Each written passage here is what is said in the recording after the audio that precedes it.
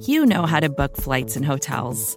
All you're missing is a tool to help you plan that unbelievable travel experience. That's why you need Viator. Book guided tours, excursions, and more in one place. There are over 300,000 travel experiences to choose from, so you can find something for everyone. And Viator offers free cancellation and 24/7 customer support for worry-free travel. Download the Viator app now and use code Viator10 for 10% off your first booking in the app. Find travel experiences for you. Do more with Viator.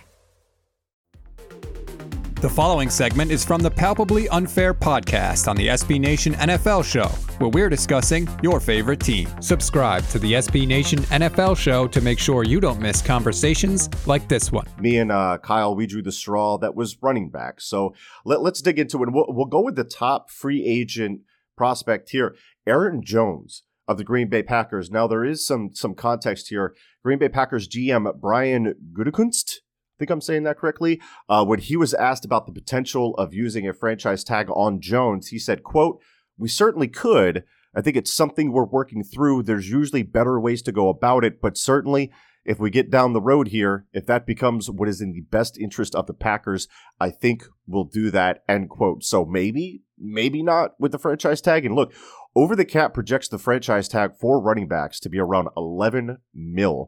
And while that might seem a little hefty, there is a real chance that Jones could see a bigger deal in the open market. For instance, PFF initially projected the Miami Dolphins as a landing spot for Jones, and that contract was projected to be worth 4 years, $46 million for an average of 11.5 per year, coming with $25 million in guarantees. Miami, who were 23rd in run DVOA, should certainly be looking to bolster their offensive line and backfield, especially considering what they might have going on at the quarterback position. If it's not Deshaun Watson, Tua is definitely going to need some help.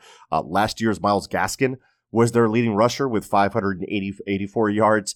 And look, Gaskin is not a bell cow.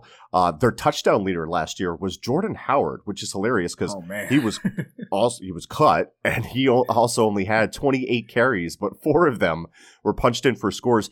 He averaged 1.2 yards per carry. Part of that is because of the heavy dose of goal line carries. Part of that is the offensive line. I imagine a lot of it is because he's just not good anymore. After that shoulder has been torn to shreds over the years, he does not have the requisite juice to run through the smoke. Aaron Jones, going back to him, he didn't have any problem producing in recent history. He is 5th ranked with 3,000 total yards and 2nd ranked with 30 total touchdowns over the past 2 seasons. This is a dual threat guy. And as you've heard me say often, Kyle, for running backs to matter, unless you're Derrick Henry in a career year, you have to be able to catch the football and contribute in the pass game. And he's caught right around 50 balls for 2 years running each year and is very good in that area. So this is a guy that can make you can make a better case for him than most for paying him. I think beyond the Dolphins, who we've already highlighted, you're looking at the Jets. You're looking at possibly the 49ers. Interested in your thoughts on that? You're looking at the Chicago Bears, possibly the Arizona Cardinals. For Jones especially, I remember him coming out of UTEP. Like, he was running wheel routes out of the backfield. And yeah. I don't know how much he did that with Green Bay, but I know that, of these, right around those 50 catches, he's able to win at most levels. And because he can do that, that makes your offense more dangerous. And he has the wiggle, he has the juice, as you mentioned, but he's just a good football player. And I think he actually, can provide value in free agency. Whereas most free agent running backs, you're not going to pay them because there's not the value there. But we talked about Aaron Jones. We talked about Chris Carson. I think the third biggest name out there, and possibly, I think, might be my second most favorite guy in this class, Kenyon Drake. And out of this group, I think Drake is the best bet in getting bang for your buck. I mean, look at what the Arizona Cardinals offensive line was last year. And I know their team block run win rate or whatever it was high, but their adjusted line yards was awful. And if you watch them, I think you came to the conclusion that they needed serious help. And there's a reason that you could consider the interior of that line as the second biggest need for the Cardinals entering free agency and the draft. So Drake didn't he just didn't have the space to operate, but he was still able to bounce back towards the end of the season. And you look at the price tag for a guy like Drake, I think he can be a 1A in a backfield rotation. And if you're paying just under $7 million for that, which is about where he's projected at, I think that's a win.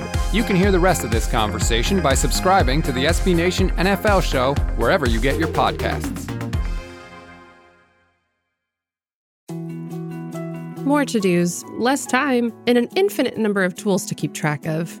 Sometimes doing business has never felt harder, but you don't need a miracle to hit your goals. You can just use HubSpot, because their all-in-one customer platform can make growing your business infinitely easier. Imagine this: high-quality leads, fast closing deals, wildly happy customers, and more benchmark-breaking quarters. It's not a miracle, it's HubSpot. Visit HubSpot.com to get started today.